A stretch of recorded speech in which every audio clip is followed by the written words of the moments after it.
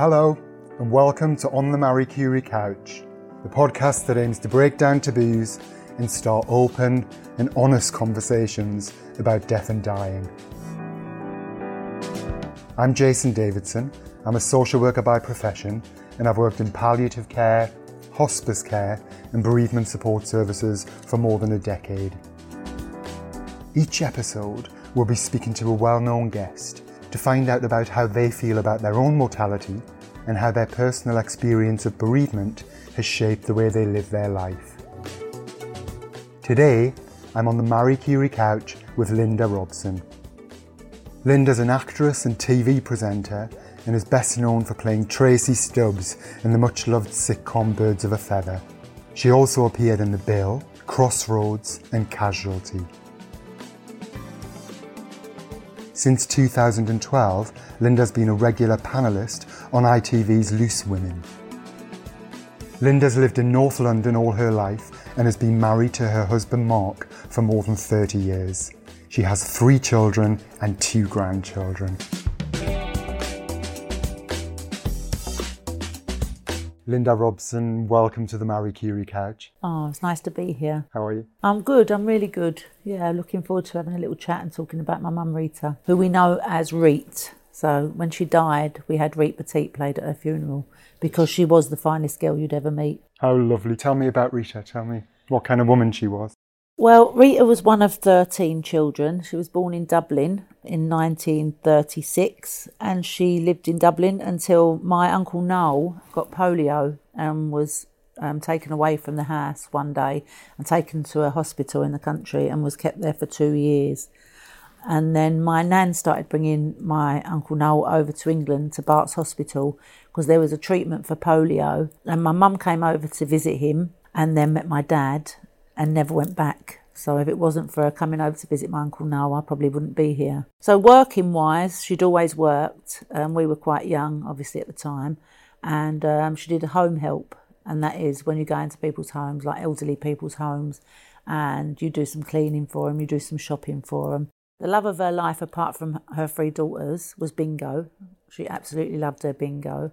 So she'd go sometimes in the afternoons if she wasn't working, but definitely 2 or 3 times a week. And I think one of the highlights of her life was winning £10,000 at bingo and coming home and just throwing the £10,000 in the air. And she took us all away to the caravan for a week with the money that she'd won and that. She was like very, very family orientated, loved her family, her brothers and her sisters, and loved Dublin.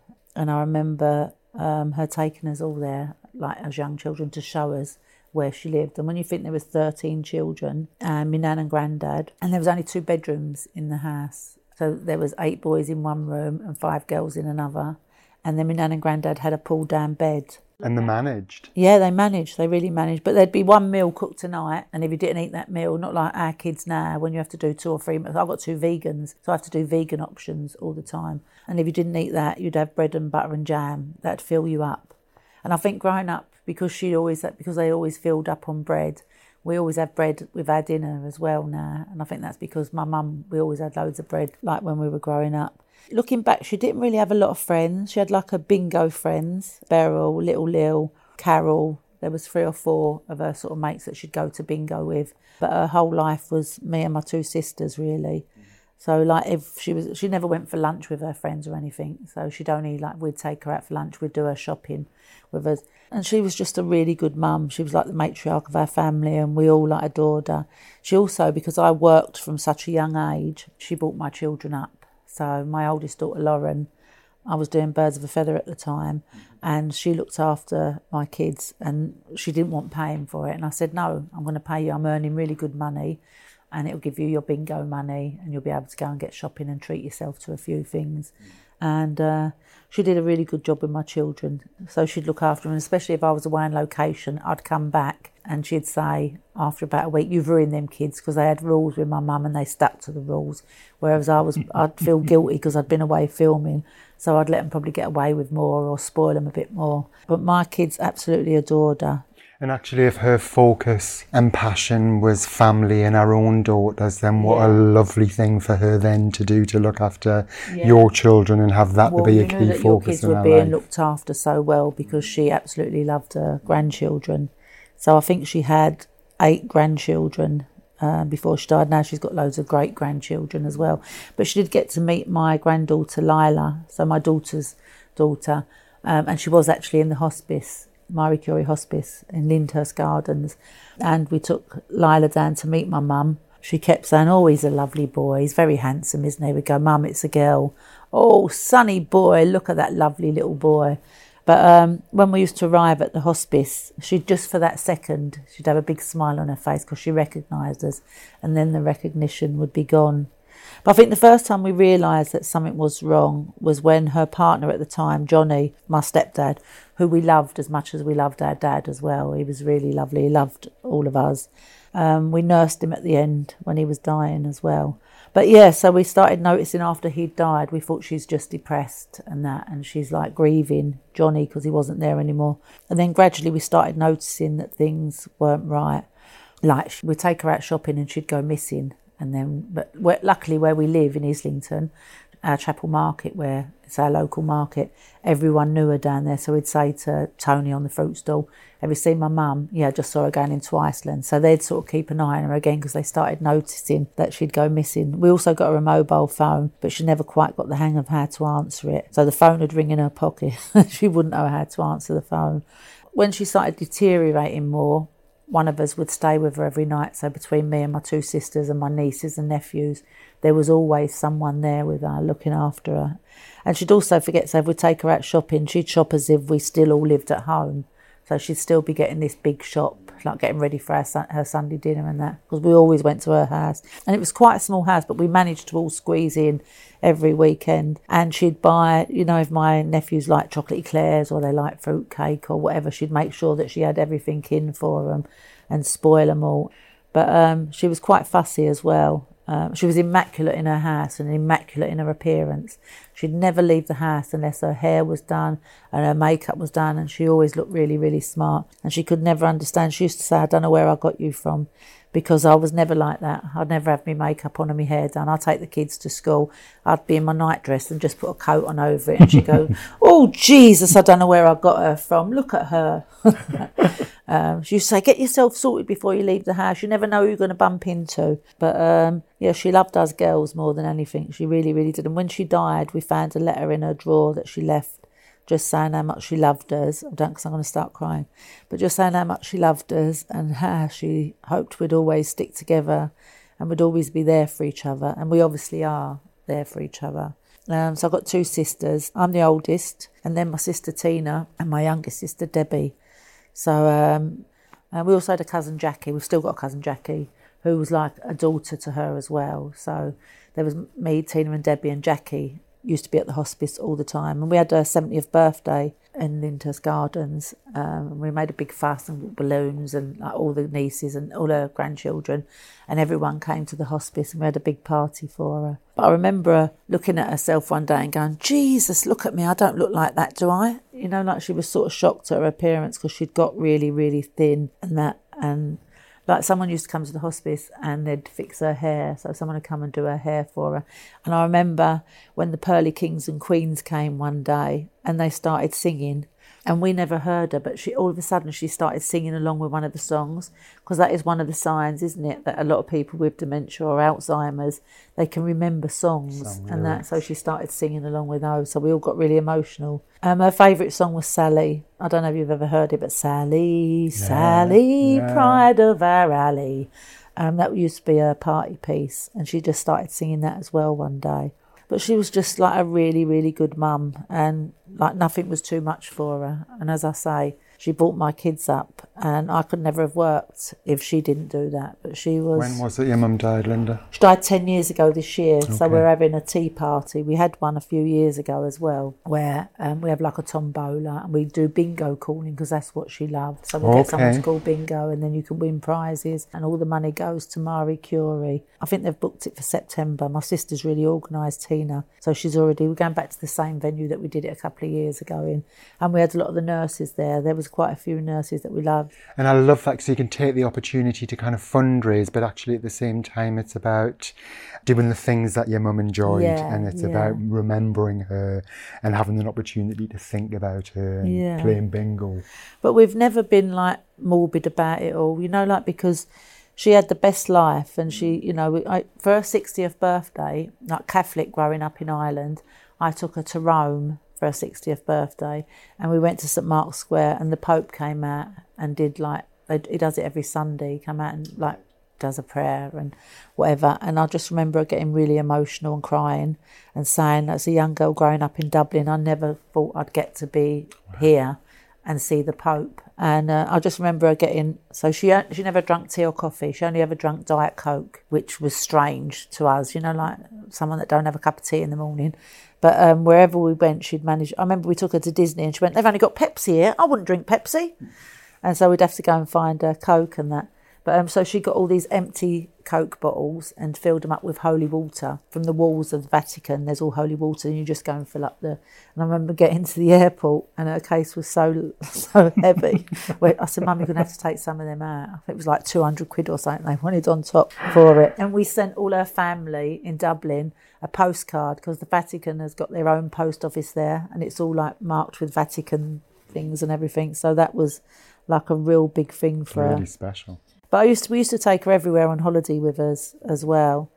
And she was really proud of the three of us, like me and my two sisters. And she had a habit of saying, of course, you know who my daughter is, don't you, Linda Robson, you know, off the telly. She'd say that to everybody. But she'd say the same about my sisters as well. You know, like she was really proud of the three of us. You said there that you as a family kind of had never been morbid. Can I ask about your experience of grief after your mother died, and what that was like for you and what helped you? Well, the first person that really died in my life was my dad, and he died at age 57 from lung cancer, and that was a shock because he was diagnosed 1 week and died a week later, and he was at my house at the time, and he got rushed into hospital, and my dad died in pain because they couldn't, all his veins packed up, and they were talking about amputating his leg, but he died in pain. But my mum, where she'd been ill for so long, it was just like watching her deteriorate every day. But I have to say she had the best care that anyone could ask.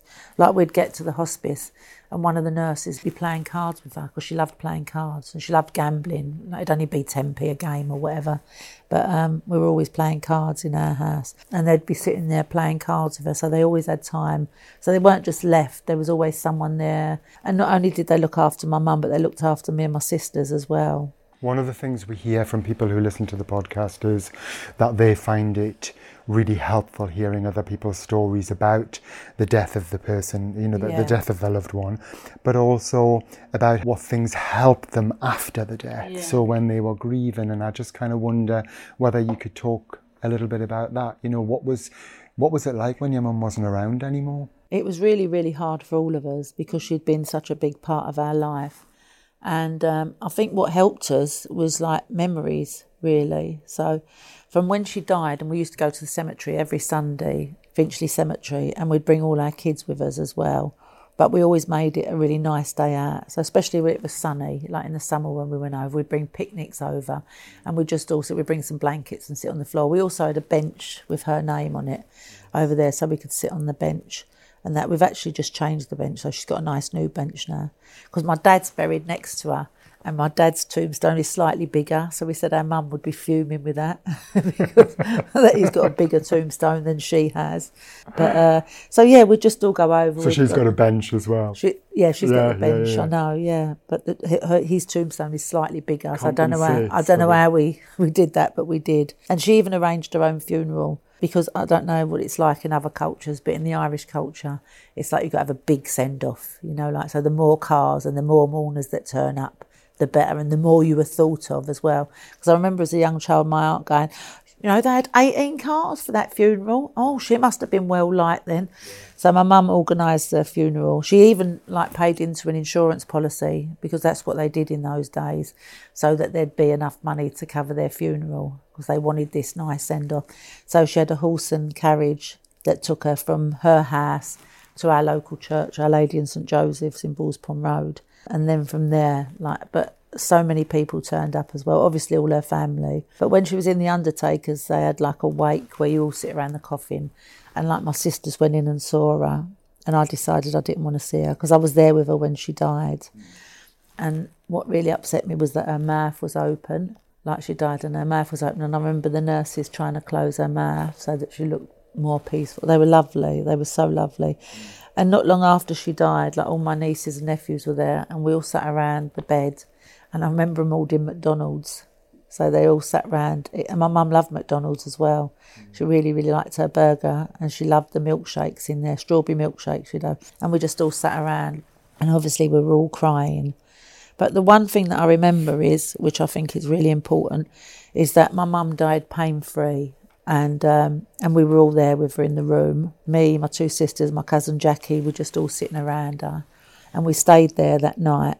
And then I remember one of the nurses tapping me on the shoulder the next morning and saying, she's gone. And I was like half asleep. And I went, gone where? And they went, she's gone, Linda. And then, like, we all started sobbing, obviously. But I think you sort of prepare yourself then because you'd been in there for so long. And just let me tell you this story. So our last ever outing was when I was doing Birds of a Feather on tour with Leslie and Pauline, and it was at the Cliffs Pavilion in Southend. And so my sisters and my kids all brought her down to the Cliffs Pavilions to see Birds of a Feather, and she was sitting in the audience, and my youngest daughter Bobby was sitting next to her, and she went, Mum, you'll never guess what Nanny's done. I said, what's she done? She went, she started undressing during the show. So she took off her jumper and put it on the seat in front of her. Then she took off her boots and put them on the floor. Then she took off her socks and put them on the man's shoulders in front of her. My daughter was absolutely traumatised.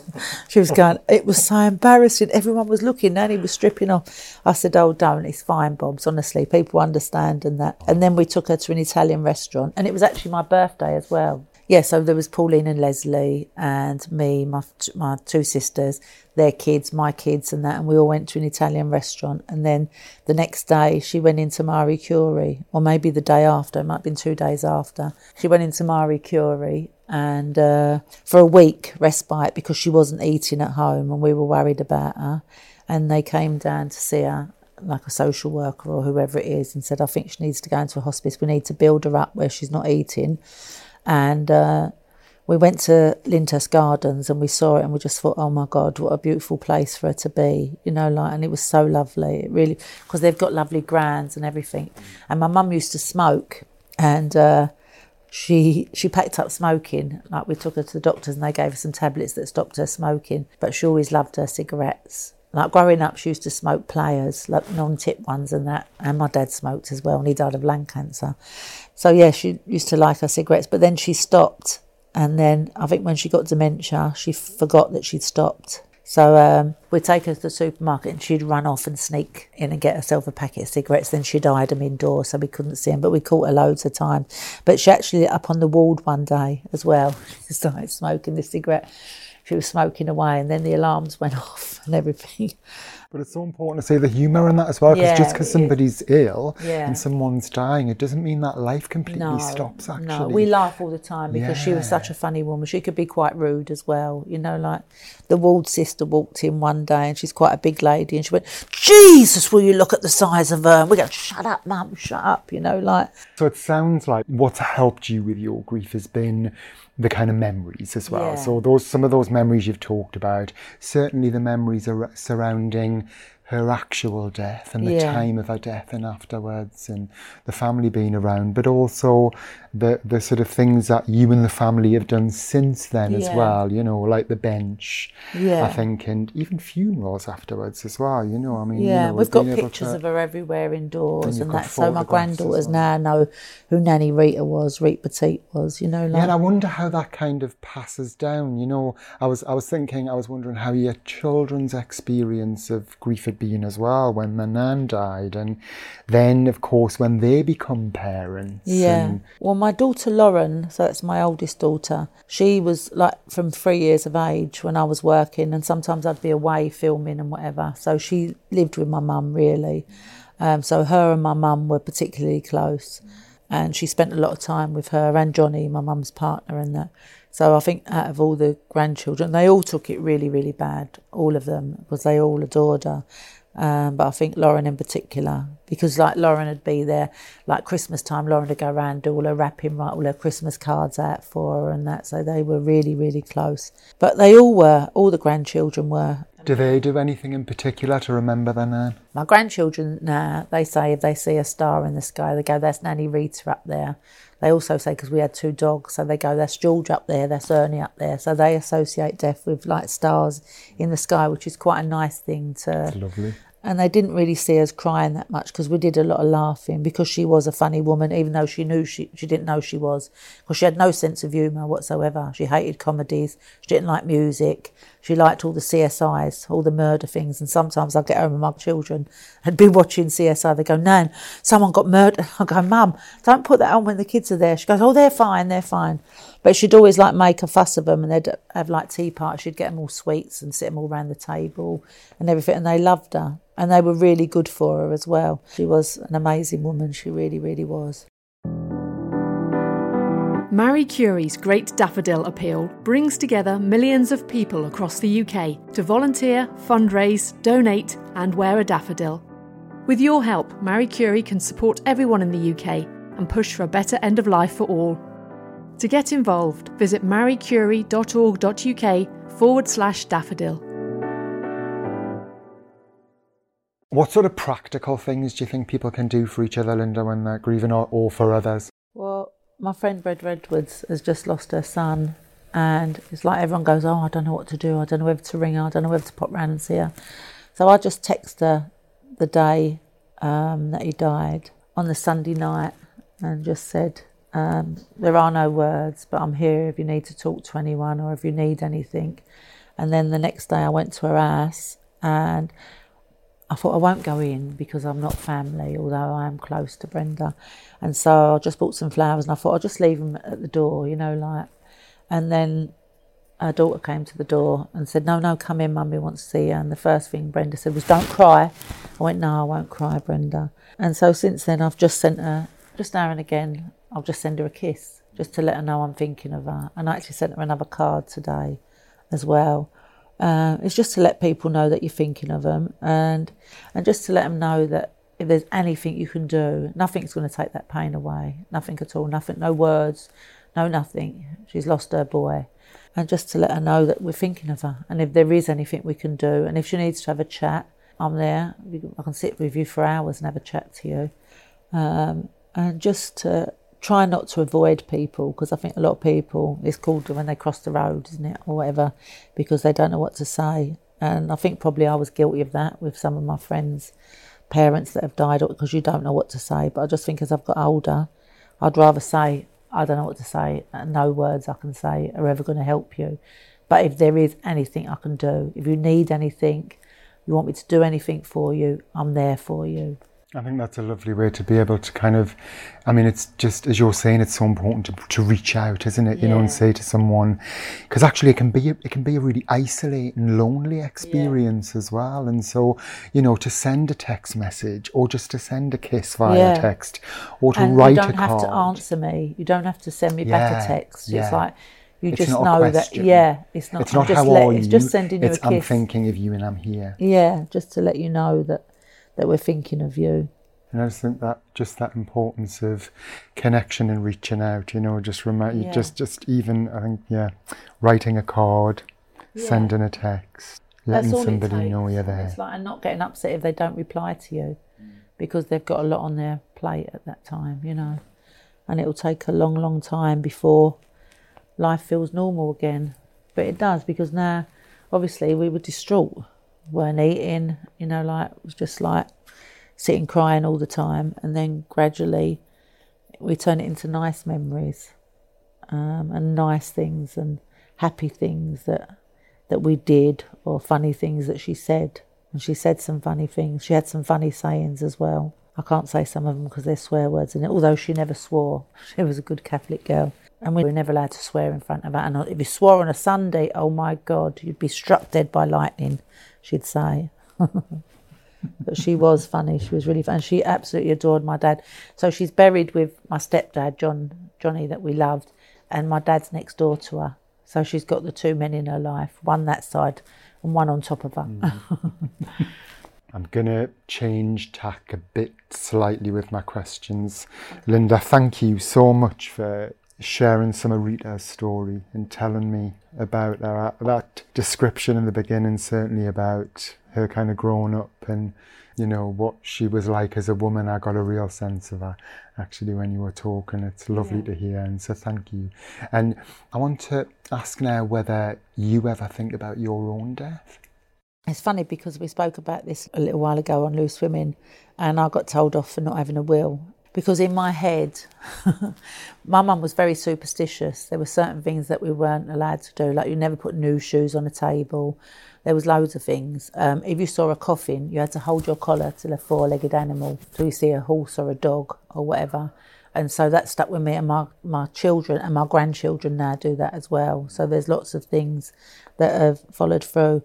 Really, really superstitious. Yeah, so I haven't written a will, and I should write a will because I've got a daughter by a previous relationship and then 2 children with my husband that's there now. So I often worry that she won't get what I think the 3 of them are all entitled to. But in my head, I think if I write a will, I'm going to die. I think it's like tempting fate. So I've often put off. I spoke about it on Loose Women a little while ago, and everyone was going, "Oh, you should get a will. You should do your will, Linda. You should do your will."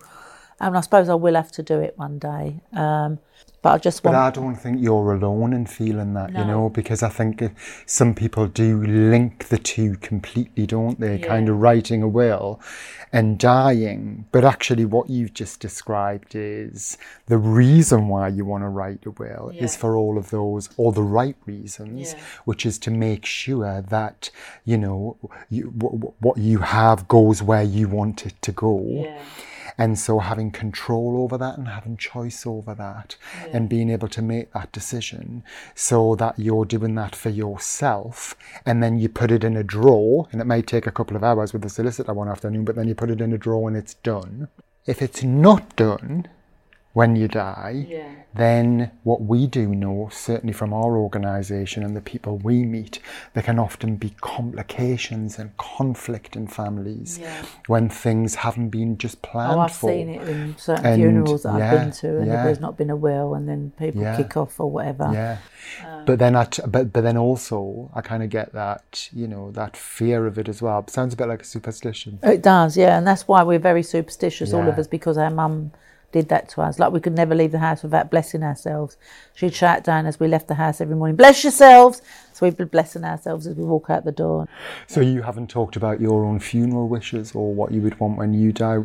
For example, if you want to be buried or cremated? Or... I always thought I wanted to be buried, but now I've changed my mind because my daughter's dad died in August last year. Okay. And so he was cremated, so they've got the ashes. So his partner then had little necklaces made, and they've got their ashes in the necklaces. And first of all, my daughter said, "Oh no, I don't want it, because I want all his ashes to be together. I don't want it like to separate him. I want him to stay as he was." But now I think, like, 'cause sometimes when you go over the cemetery, it's freezing cold, it's raining, and it's like, and it can be quite a depressing place. But I just think if you can, like, bring the urn with the ashes in, like if you go on holiday, you can take them with you or whatever, and it feels like they're still part of it. So now I think I'd like to be cremated so they can keep me with, they might not want to keep me with them, but I'd make sure they do. But yeah, I'd like to be with them always. And the necklace is a really nice thing to do. So my granddaughters have got a necklace with their granddad in. It's just a tiny little star with a tiny little bit of his ashes in and that. So I'd like to think that part of me could be with them always. How would you like to be remembered when you die? I'm very honest. Sometimes it gets me into trouble because I am very honest, but I think I'm like that because my mum was like it. But I'm never horrible, I'm never mean to anybody. I've got a good heart and I care about people. Yeah, no, I'd just like to be known as a good woman, really, that has got good morals. I care about things, I care about people. I'm never horrible to anybody. And yeah, just a good woman. And good women are scarce, as my mum used to say. Just before we finish, Linda, can I ask what it's meant to you today to be on the Marie Curie couch? Well, to be on the Marie Curie couch, I can never, ever thank Marie Curie enough for what they did for us, and especially for my mum, because towards the end of her life, Like, we were all there, and you know, people often talk about, you know, amazing births. Oh, it was a lovely birth or whatever. But my mum had a lovely death because she was surrounded by her loved ones. She was pain-free and she went peacefully in her sleep. And that's what they say a lot of the time, is when people are talking, they try and stay awake and stay alive to hear what they're saying. And when me and my two sisters and my cousin went asleep that night, that's when my mum went asleep, pain-free. And hopefully she's with my dad now. And all the rest of my family, her brothers and sisters, there's not many of them left. So she'll be up there playing bingo. If anyone listening is grieving themselves, do you have any words of advice? It's a really hard one, it really, really is. But I just think that the way we got through it was talking about her all the time and talking about mostly the good times and the funny times and the different sort of habits that she had. I just think we just sat laughing about all the funny things that she did. And there was lots of them over the years. There really, really was. And it keeps her there. It does, yeah. The conversation, talking about somebody who's died, keeps them there. Yeah, it does. And it's just like sometimes we just sit and chat and laugh, and I just think it makes me happy to talk about her. And it's made me happy to share what a wonderful life she had and how loved she was and how well Marie Curie looked after her. Because not only did they look after her, they looked after us as well. Linda Robson, thank you so much for joining me on the Marie Curie couch today. Thank you for being so open and honest and sharing some of Rita's story. It's been a real pleasure to meet you. Oh, thank you. I wouldn't have missed it for anything.